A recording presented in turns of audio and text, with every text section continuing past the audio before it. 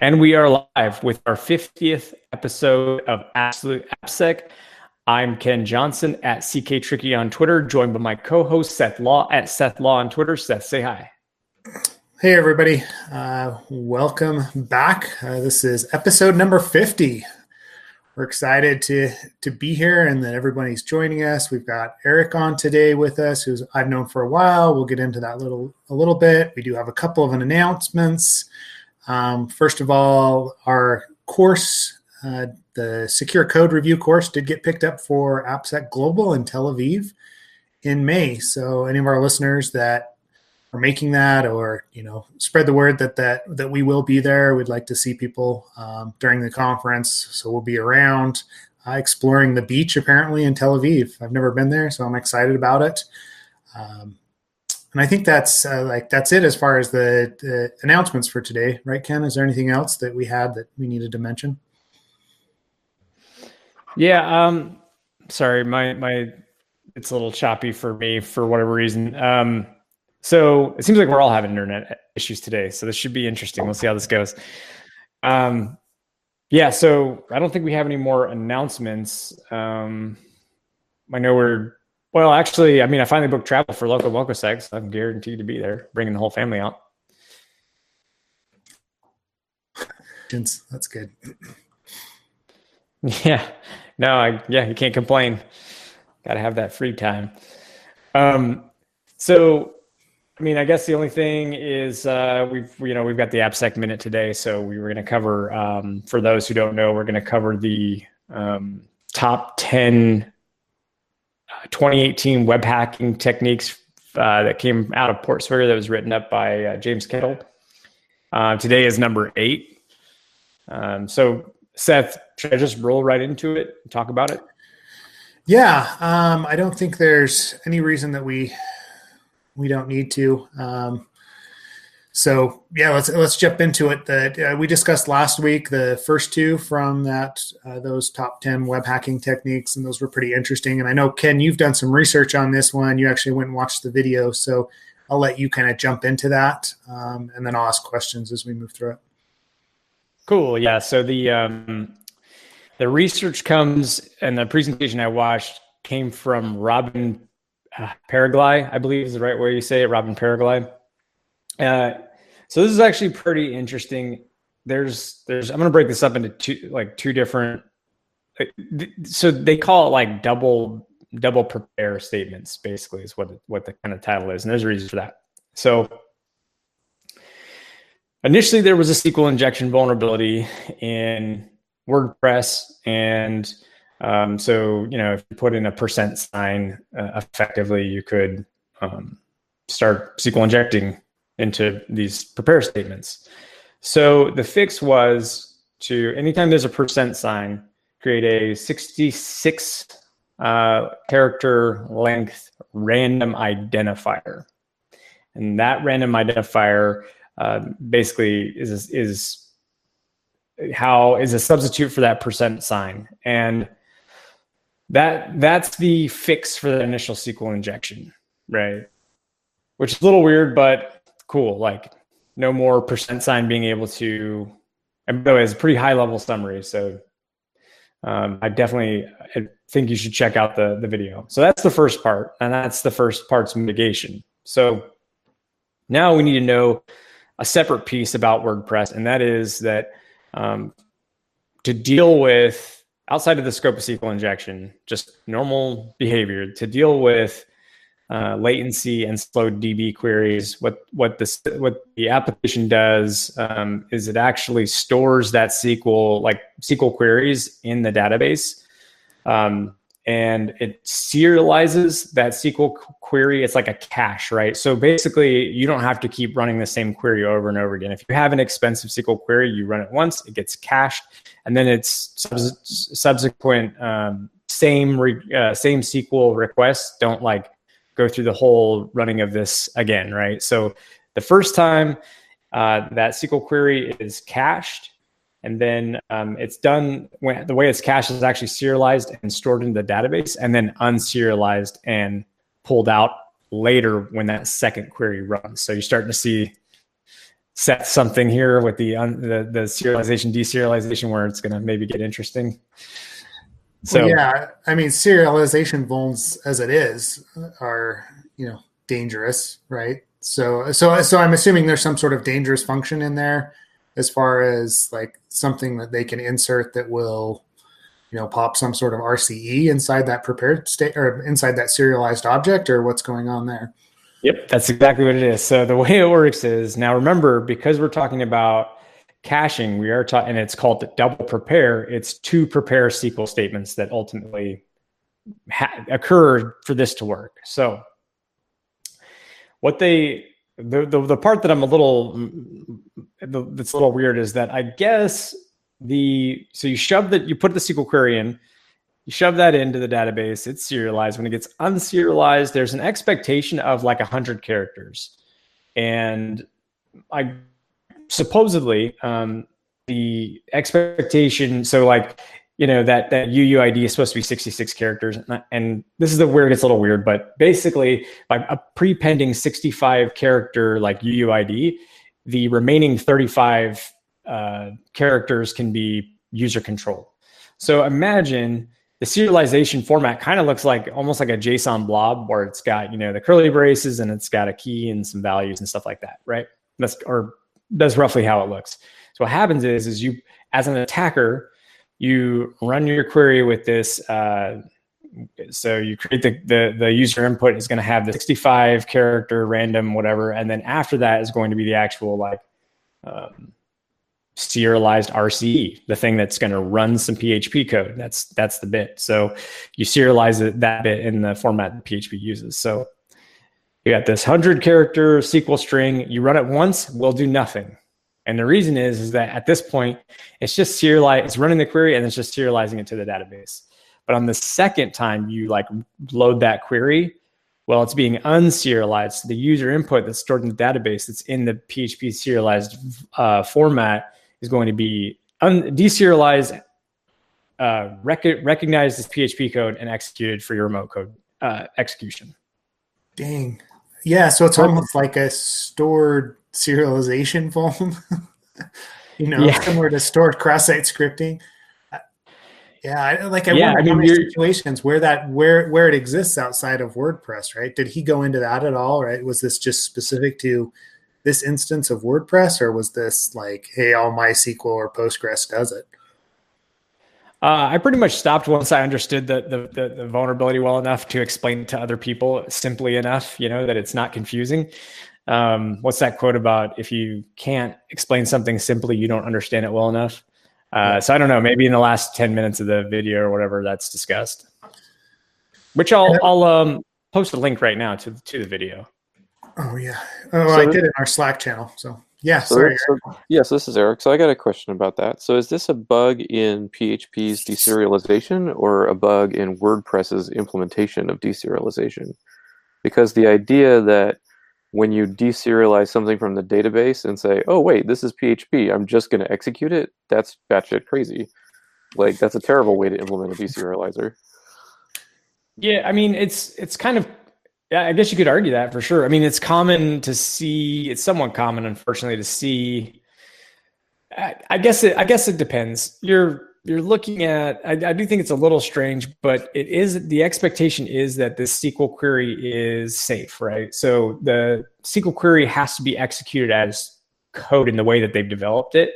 So to pull that out and to run that SQL code, you can certainly do it another way, but I think that was their efficient way of doing it, is like pulling the SQL query from the database and executing whatever it is as code with the expectation that it was safe, which is obviously a very flawed expectation. So, I guess it's both. It almost sounds like it's PHP-esque, right? So that you're taking this, like it's the underlying database library is taking this SQL, like it's preparing this statement and then serializing it, storing it in the database, pulling it out and using that instead of recreating the object every time that you call that, or you want to create that, or you want to call that SQL object, or that, right, that SQL query object. Am I understanding that right, Ken?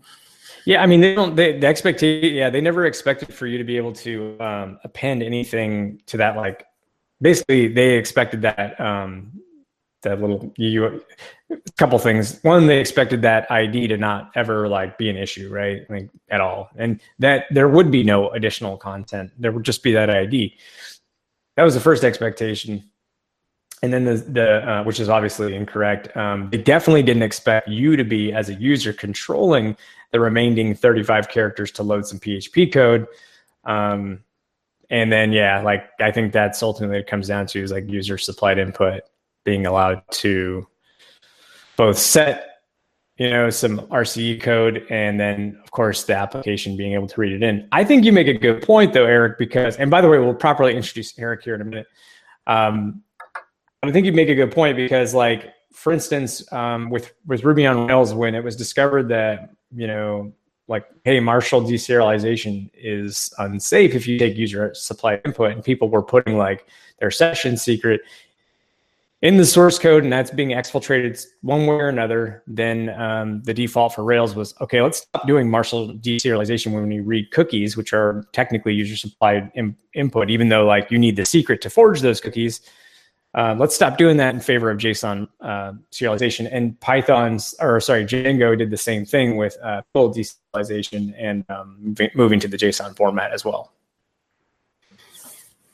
Yeah, so it's those serialization libraries that are being used in multiple different frameworks. That is pretty innovative, or like it's very interesting that like the whole double prepare, the fact that it's got to be cached and deserialized for it to execute. I'm pretty sure that's why it ended up on this list of, top 10 web hacking techniques, because if it was just a strict deserialization vulnerability, it probably would have been discovered earlier. Well, cool. Good. And maybe in another AppSec minute, we can talk more about deserialization and show some examples of that. Since it is in the OWASP top 10 now, I was actually reviewing that last night. So anyway, so we'll go ahead and introduce Eric at this point. Thanks, Eric, for joining us. Eric Heitzman currently works at Security Compass, right? Yep, that's right.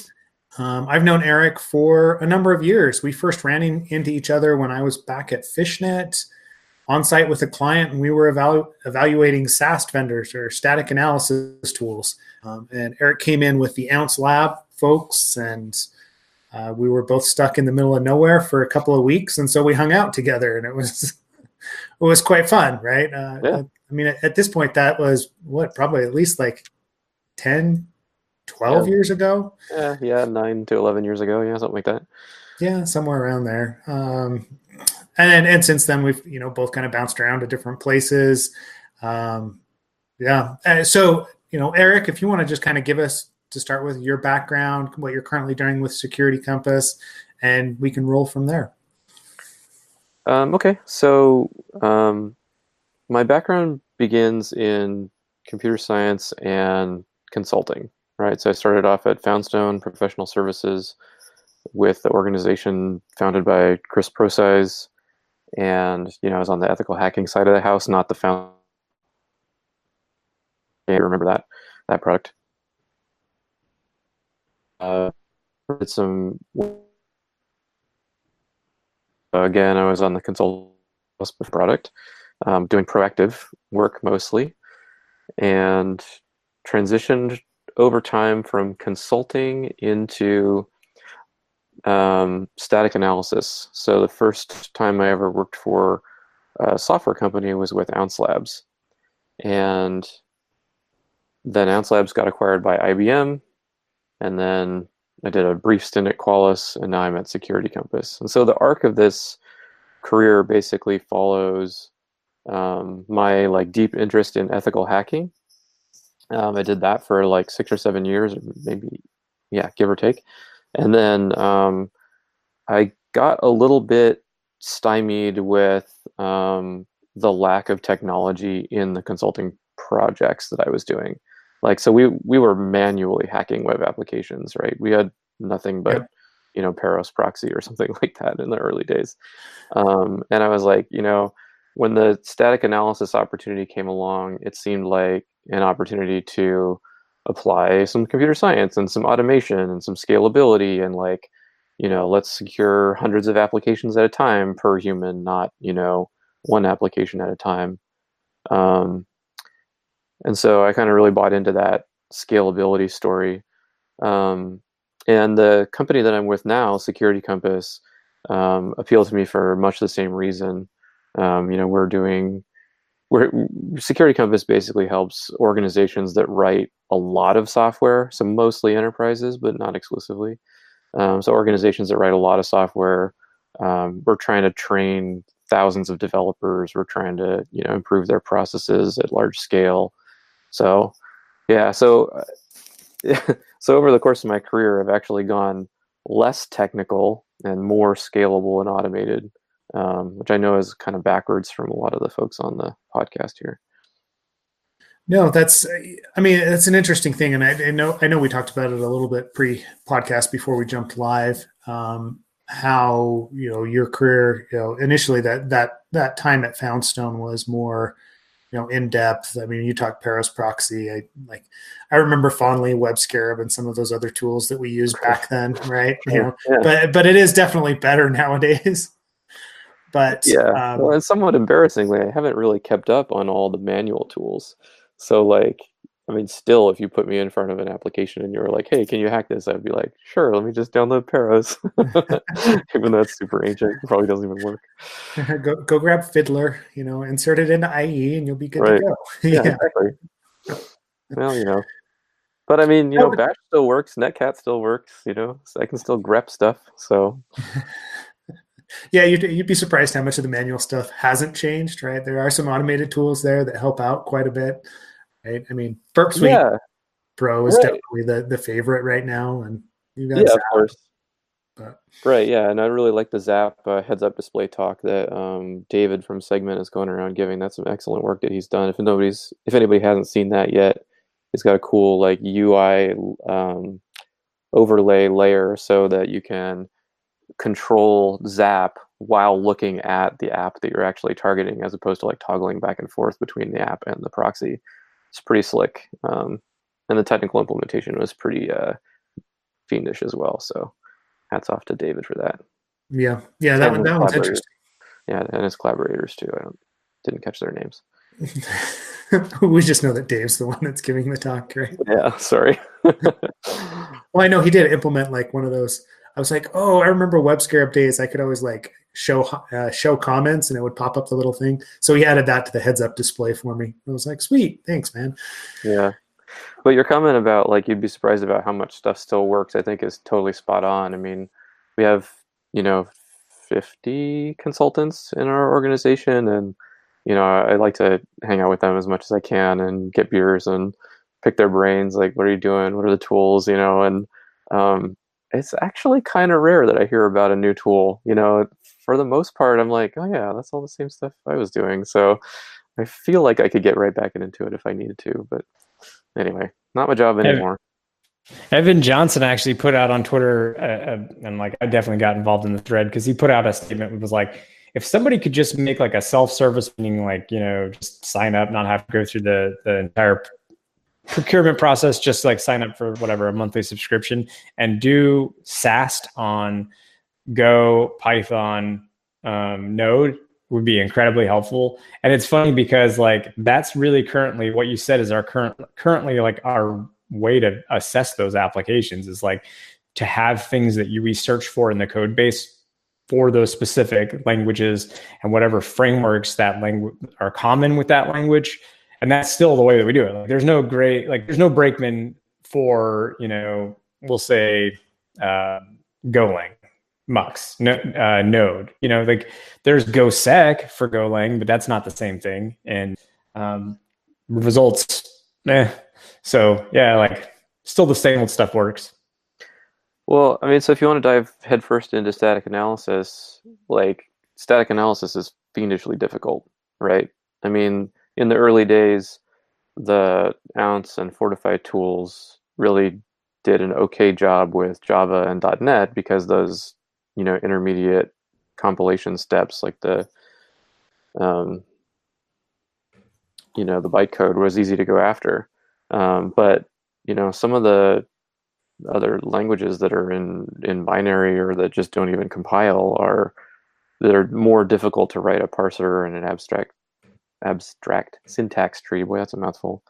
And so you're left with basically semantic analysis, which is just fancy grep.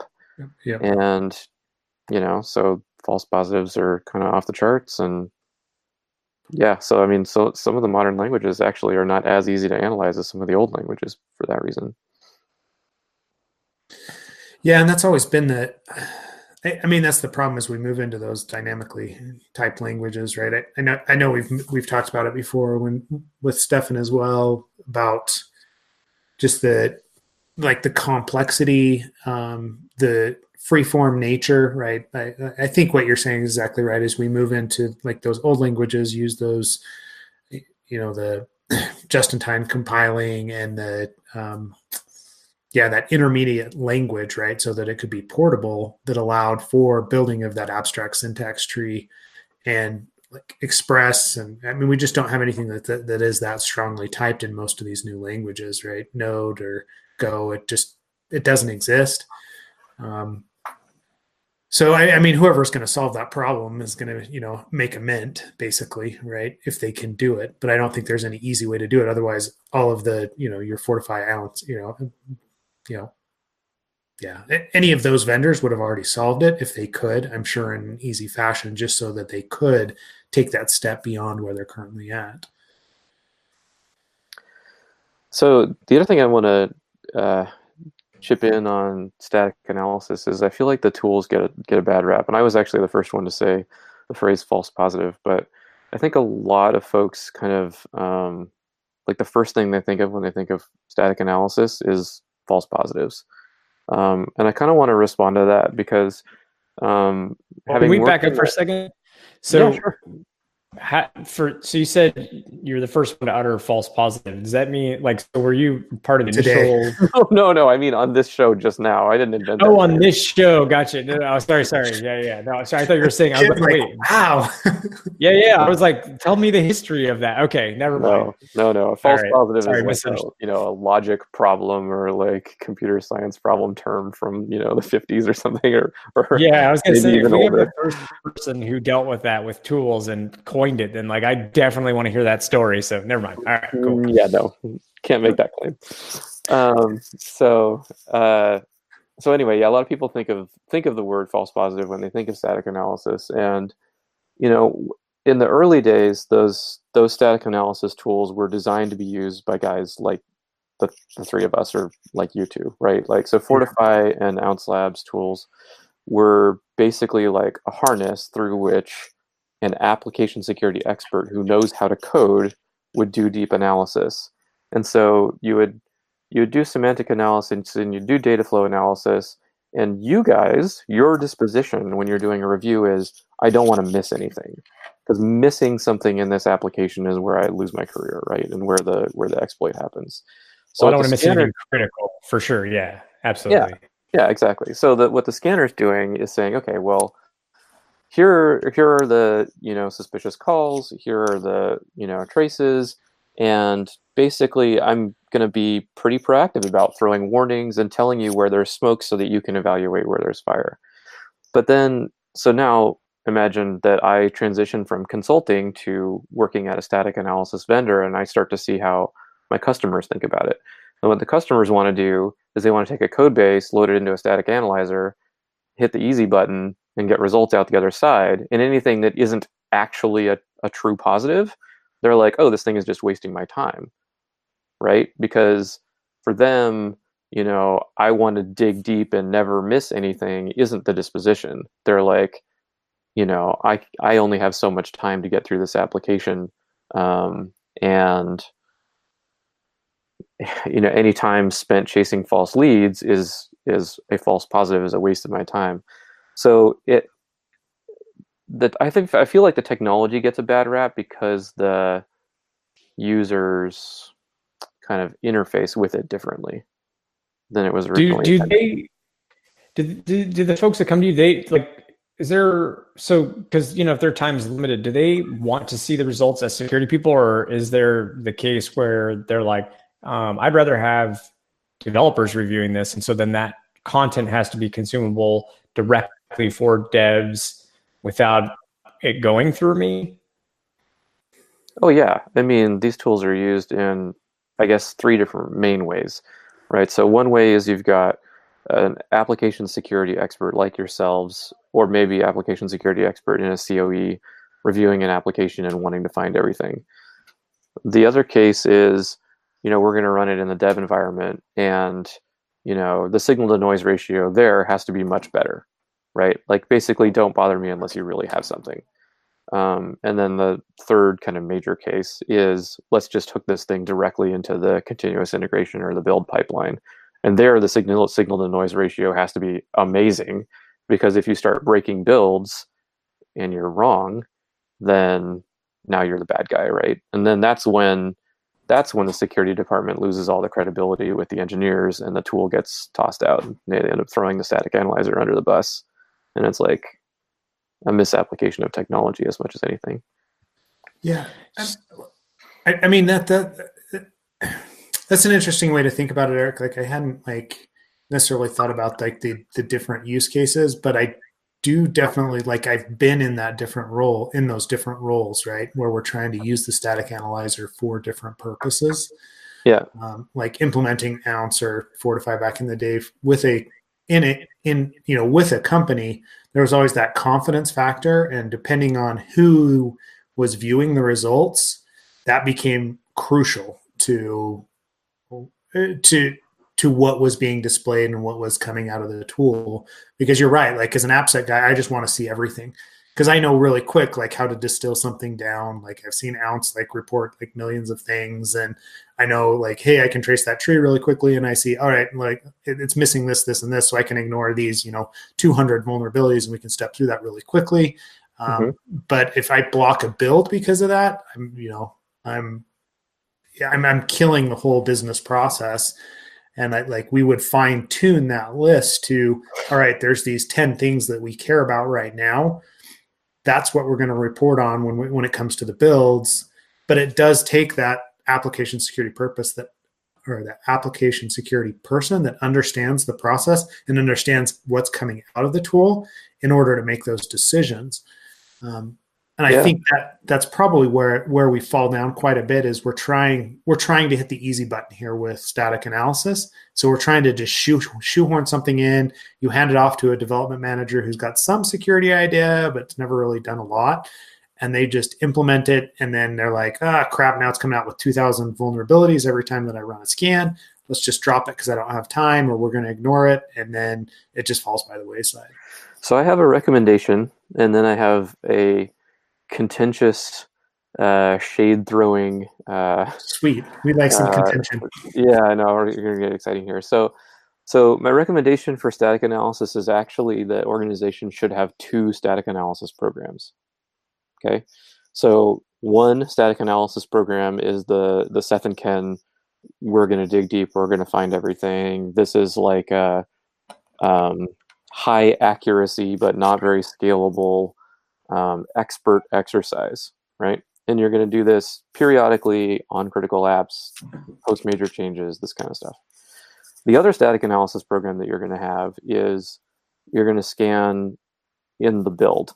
And the scan in the build can throw warnings if it wants to, but the signal to noise ratio for the automated unattended static analysis has to be extremely good, extremely accurate, and extremely cautious, right?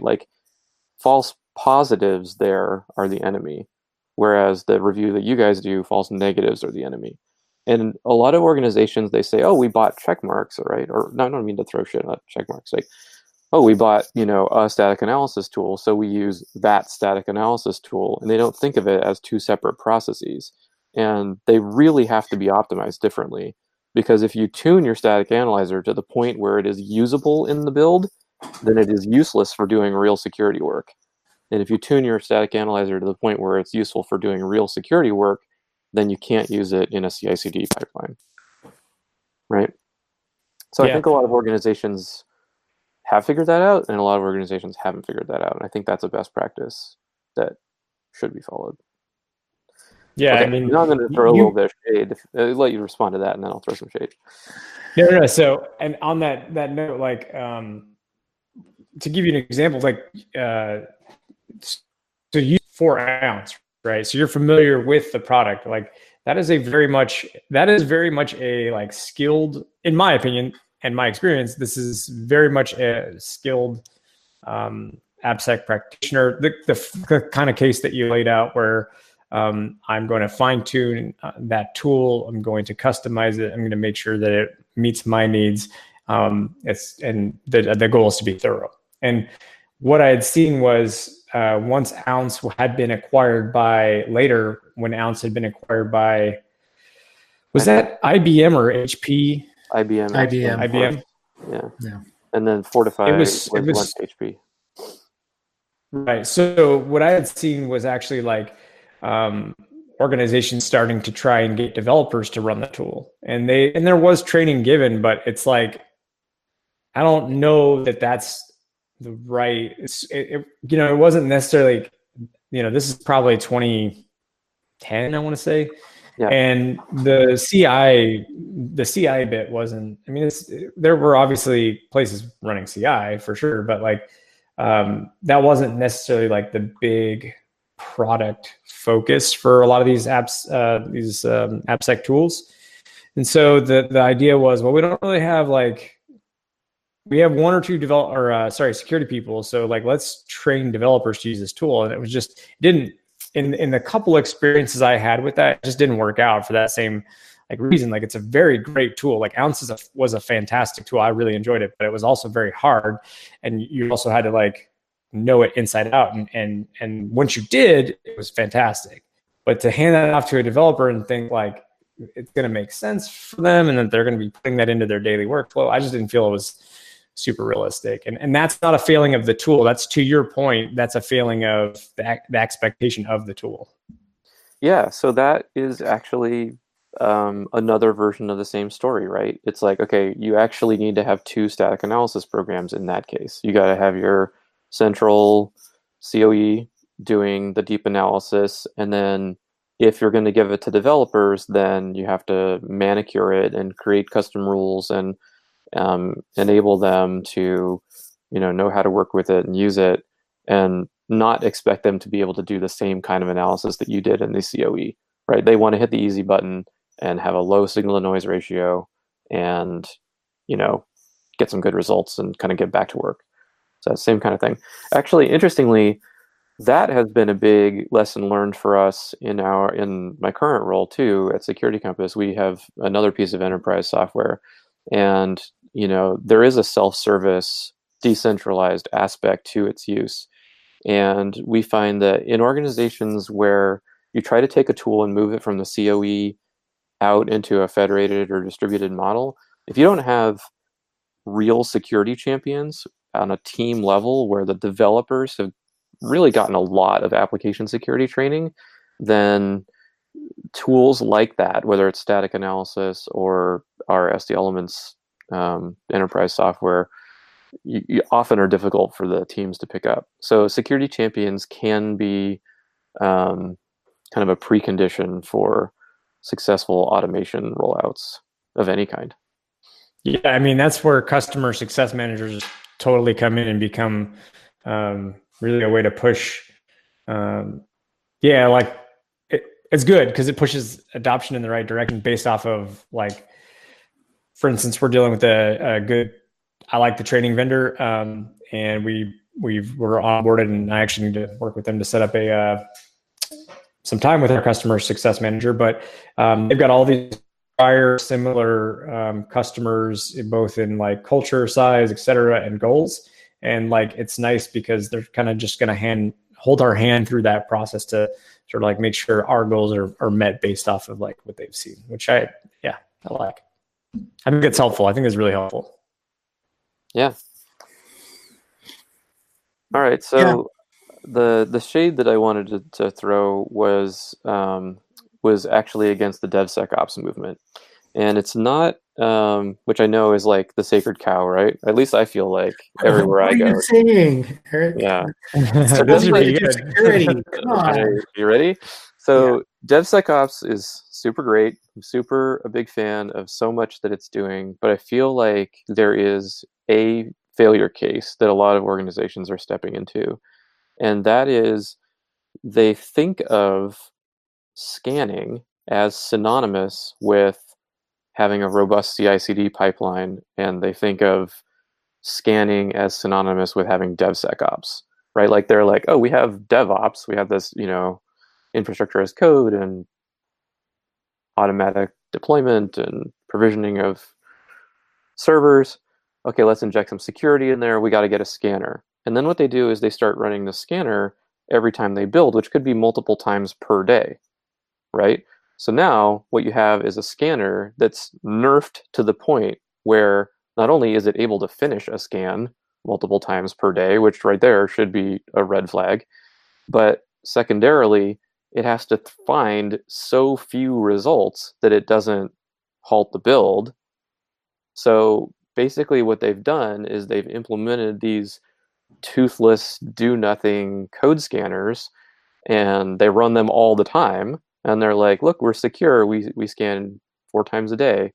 And it's like, yeah, okay, but you're just looking for, XP command shell or whatever. Like, you're using some like you could do lame... this faster with grep. Yeah, exactly. You're using some completely lame analysis that's been defanged to the point where it's not actually doing much, and then you don't have a Seth or a Ken looking at the results because there's nothing to look at, and it's like, yeah, that's a good thing to do. Like that's good hygiene, right? You shouldn't be putting in banned functions into your application, but that is in no way sufficient, right? And I think the leaders of the DevSecOps movement completely understand that, but the implementers of CI/CD pipeline, which are often developers, don't quite get the nuance in how these multiple different kinds of static analysis should be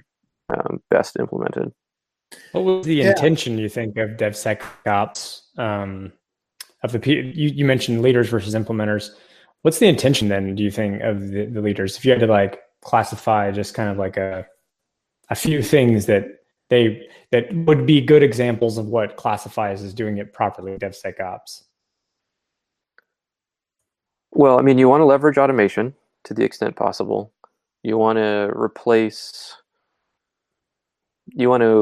enable fast processes, right? So I was going to say you want to replace manual processes with automated processes, but really you want to supplement those manual processes with automation. You want to create virtuous feedback cycles, right? So anytime there's a lesson learned, you want to feed that back into, your workflows, your training, the rule sets for your automated tools. So those virtual feedback cycles, what the heck is that? Those feedback cycles are, very important.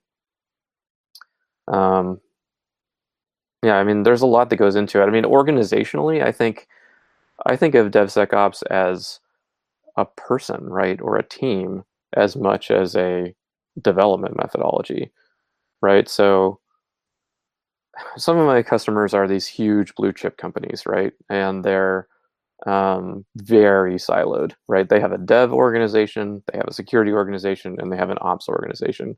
And like they might meet once a month.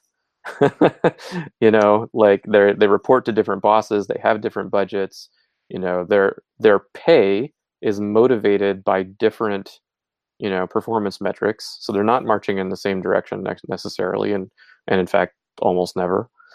So I think of as DevSecOps as like a person, right, or a job role, where it's like, okay, now we're going to use some of these techniques like the DevOps stuff, right, automated deployment into Amazon and infrastructure as code and this kind of stuff, not just Amazon,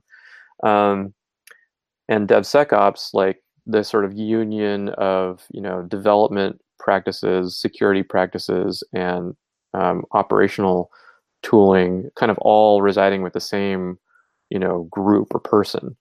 So I kind of think of it like a team more so than an activity, because like you can tell an organization that is structured to support DevSecOps as opposed to an organization that is structured not to do that. Yeah. Is that sorry, go ahead. No. I mean, I'm definitely thinking of like different organizations, and I mean the ones that we kind of like we've talked about, and we've had like Asta and or the guys from Netflix on the show before, right? And they're definitely geared towards that.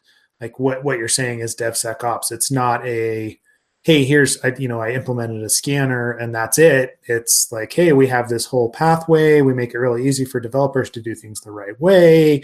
We train, we discuss, we let them know when there's a problem. So it's not just this like single, point of failure for security in that, pipeline.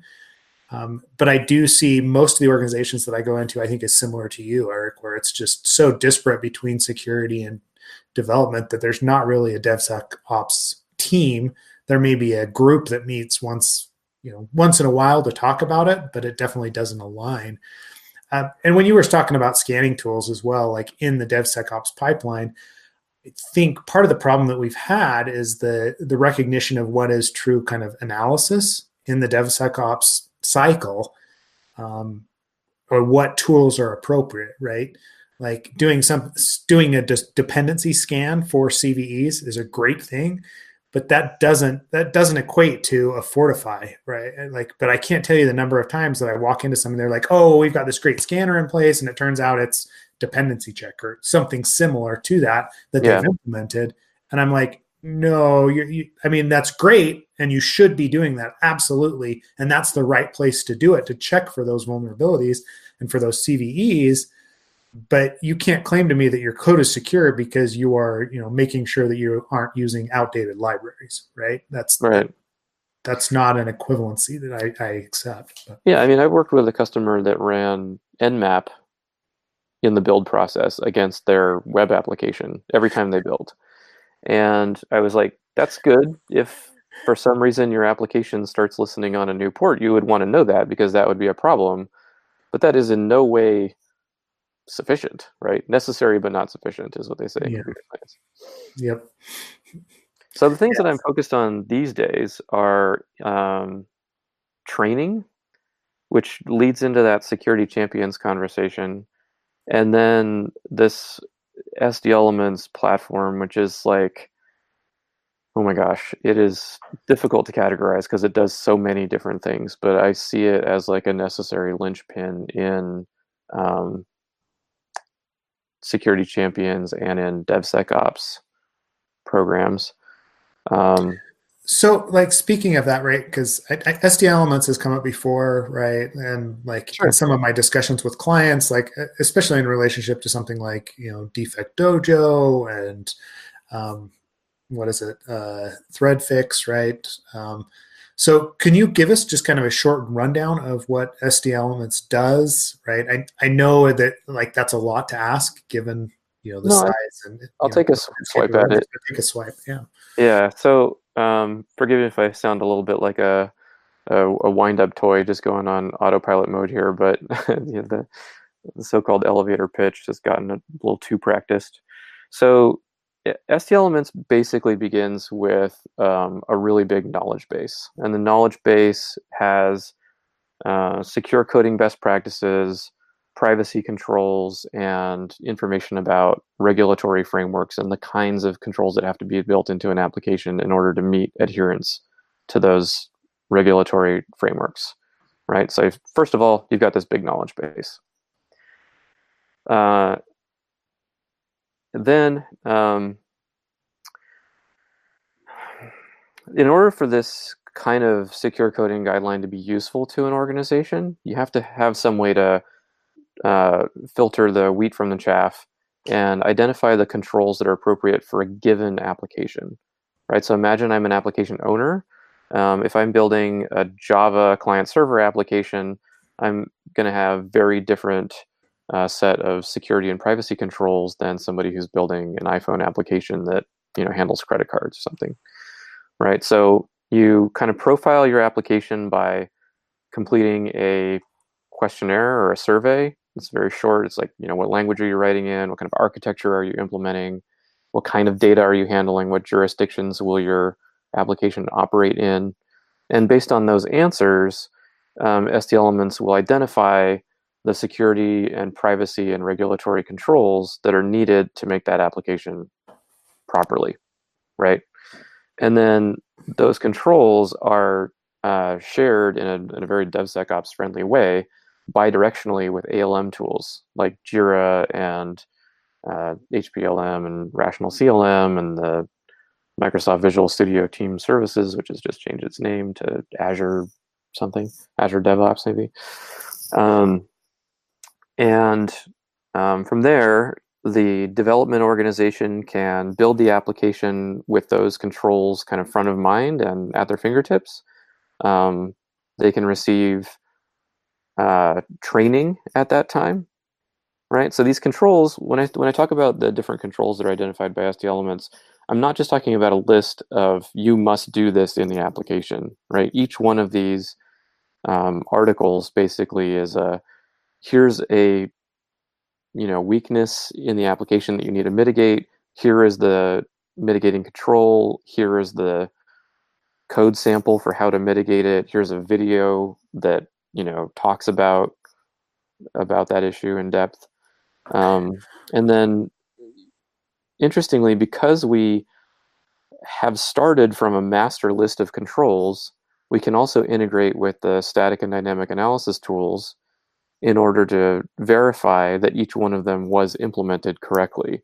And the extent to which those tools don't check for one of the controls, we can grind out a QA plan and say, you're going to have a human or build some other automation to check for the proper implementation of this control because your SaaS and DaaS pipeline don't have proper checks for these. Yeah, they don't support it. And then there's a whole audit workflow too. You can generate reports against, various taxonomies.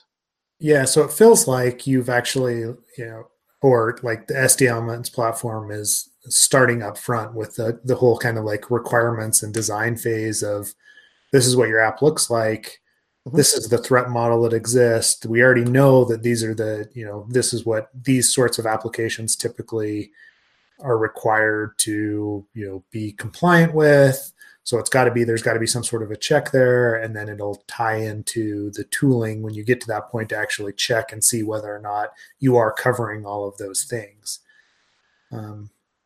It's really tricky. Like, we don't really fit into a clean, category of tools. Yeah. Like there's no name for this type of software. So a lot of people look at SDElements as a threat modeling solution, which is interesting, right? So it's not the kind of threat modeling that Seth and Ken would do on an engagement where you have, two, domain experts digging deep into an application and really spending time in developing a refined model. It's automated, scalable, lightweight threat modeling that focuses on the domain agnostic threats, not the domain specific threats. Right? Does that make sense? Yeah.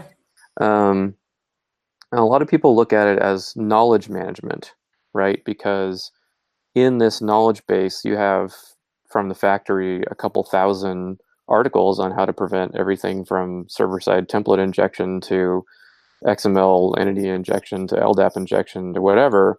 But if you are a particular organization, like let's say you're GitHub, right?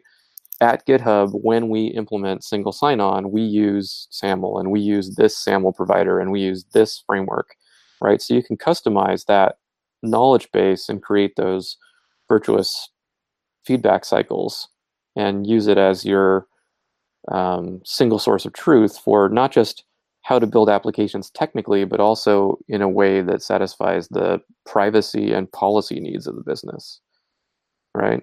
So then some people think about this as a policy to execution platform, right? So that's a word that we made up, right? But it's basically like GRC for software, right? So imagine you're an organization and you're like, we have policies that we want our developers to adhere to, right? Like if you're going to collect information about, let's just say PII, right? If you're going to gather PII, then we want to, make sure that you encrypt it when you store it, and we want to make sure that you tell the user what you're collecting, and then we want to make sure that you don't sell it without getting permission, and whatever your policies are.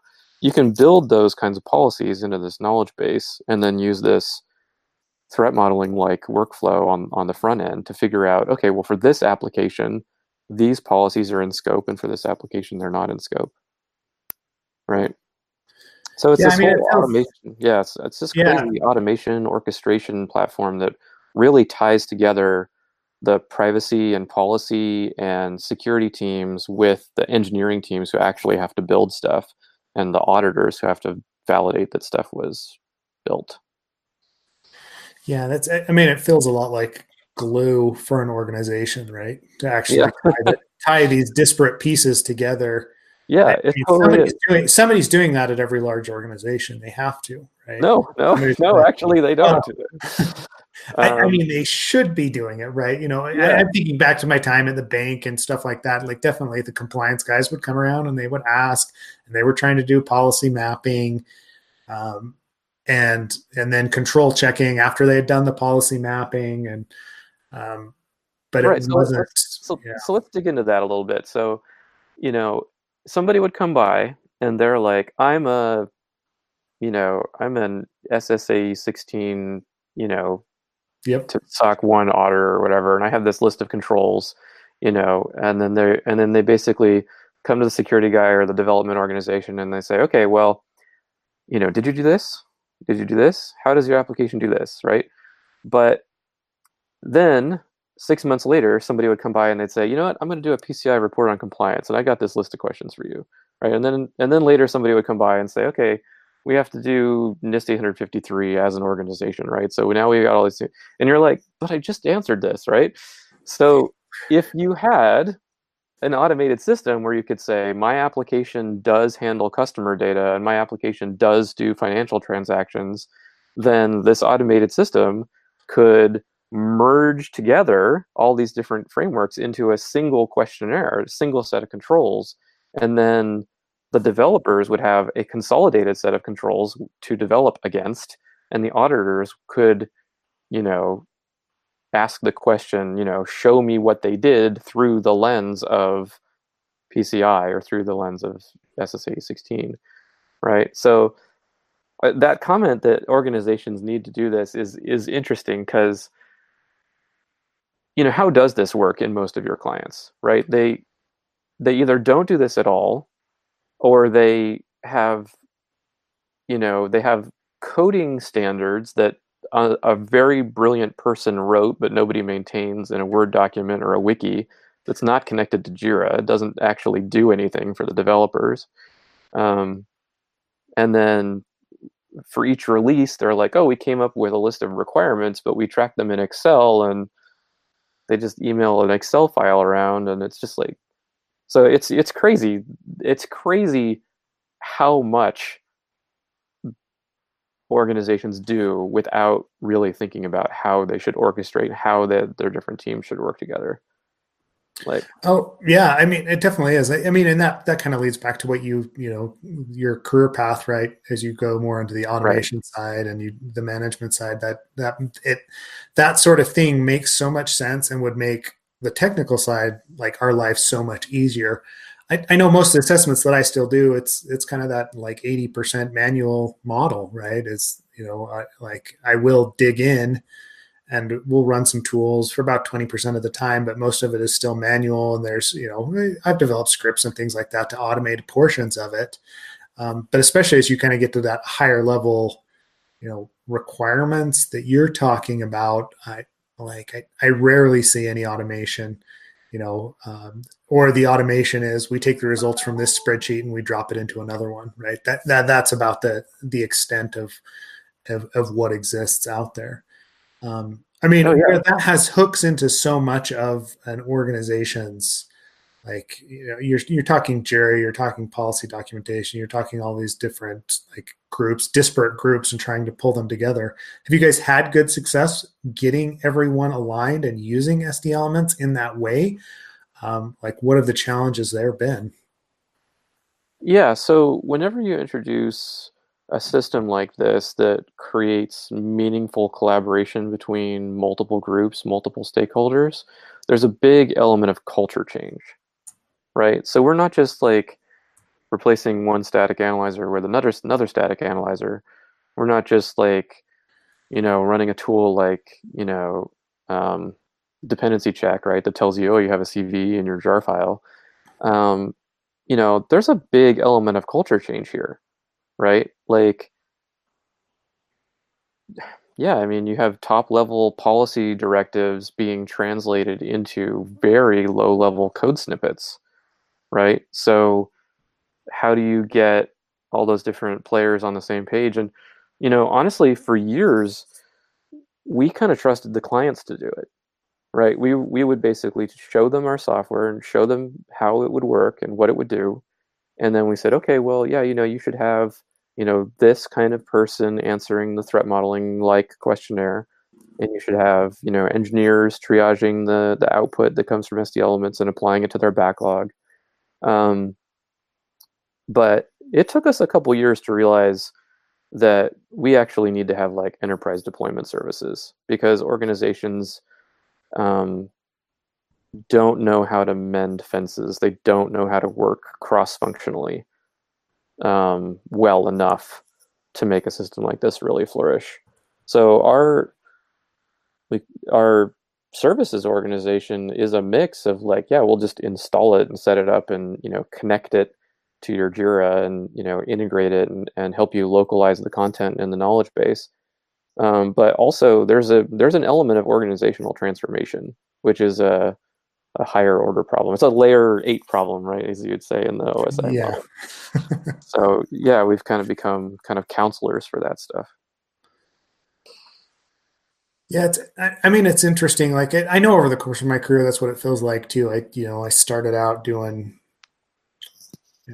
more low-level technical stuff, and as you kind of move and get experience dealing with all these different organizations, it does feel like you step back from that and become a counselor around how someone actually implements process.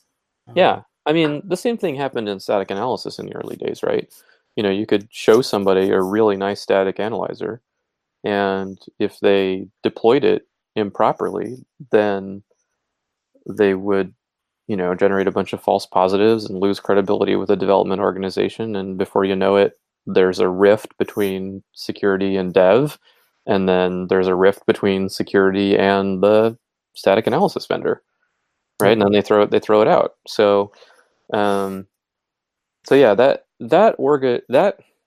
element of organizational change is something that I'm really interested in, because it's a challenging problem. Yeah, well, I mean, I doubt it's something we're going to solve on the podcast today, but any ideas that people have for sure, because it's you're talking about behavioral change and not just, hey, there's this technical solution for what we're trying to accomplish. We're actually trying to instigate change, in people rather than in code or whatever else. I mean, that fits into the training stuff that we haven't really talked about, but I think we're running out of time today. So if I can finish on one thing, sure. I want to kind of wrap up on this element of culture change. And so I'm going to kind of paraphrase something that this gentleman named Bevan, who works in the field of safety, said to us once. He said, if you're in the central safety organization at an enterprise and you want your factory workers or your warehouse workers to be more safe, right, to do safety, you have to create a climate and a culture that enables it. And at a high level, there are a couple things that are necessary for that to succeed. One is top level executive support that says, we are going to do this, right? We are going to become an organization that values safety, or we're going to become an organization that values software security, right? Then you have to provide them with the tools that make it possible for them to actually do it, right? So it's one thing to say, yeah, we're going to be an organization that's going to be safe, but if you're not giving people hard hats and harnesses and gloves, then they're just going to continue to do their job without any kind of protective equipment. And in our field, if you say we're going to do security, but then you don't give them workable tools, then, what are they going to do, right? They're just going to keep doing their job the way they have been doing it.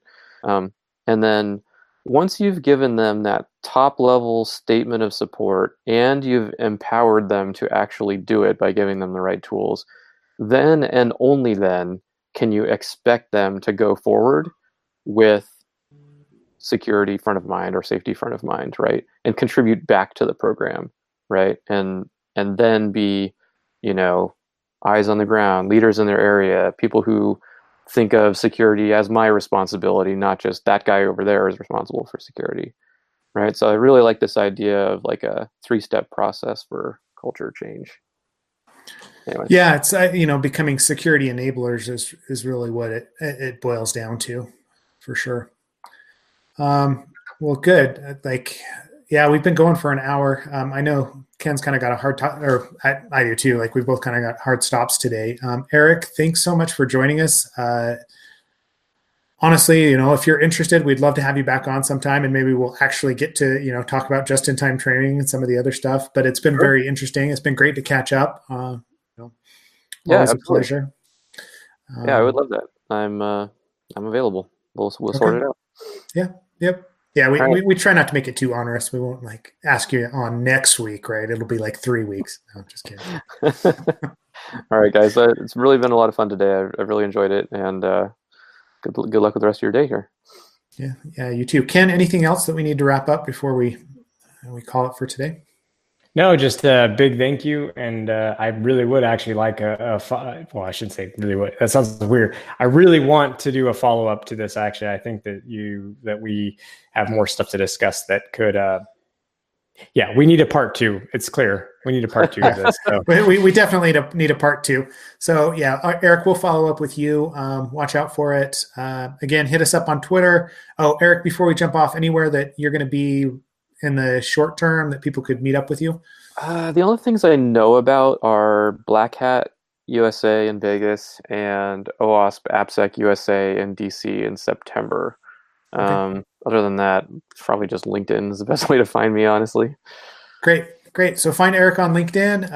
Otherwise, find me and Ken on Twitter, LinkedIn, Slack, and enjoy the rest of your day. Let us know if you've got any other feedback or anything else. But again, thanks for joining. All right. Bye, guys. Thanks.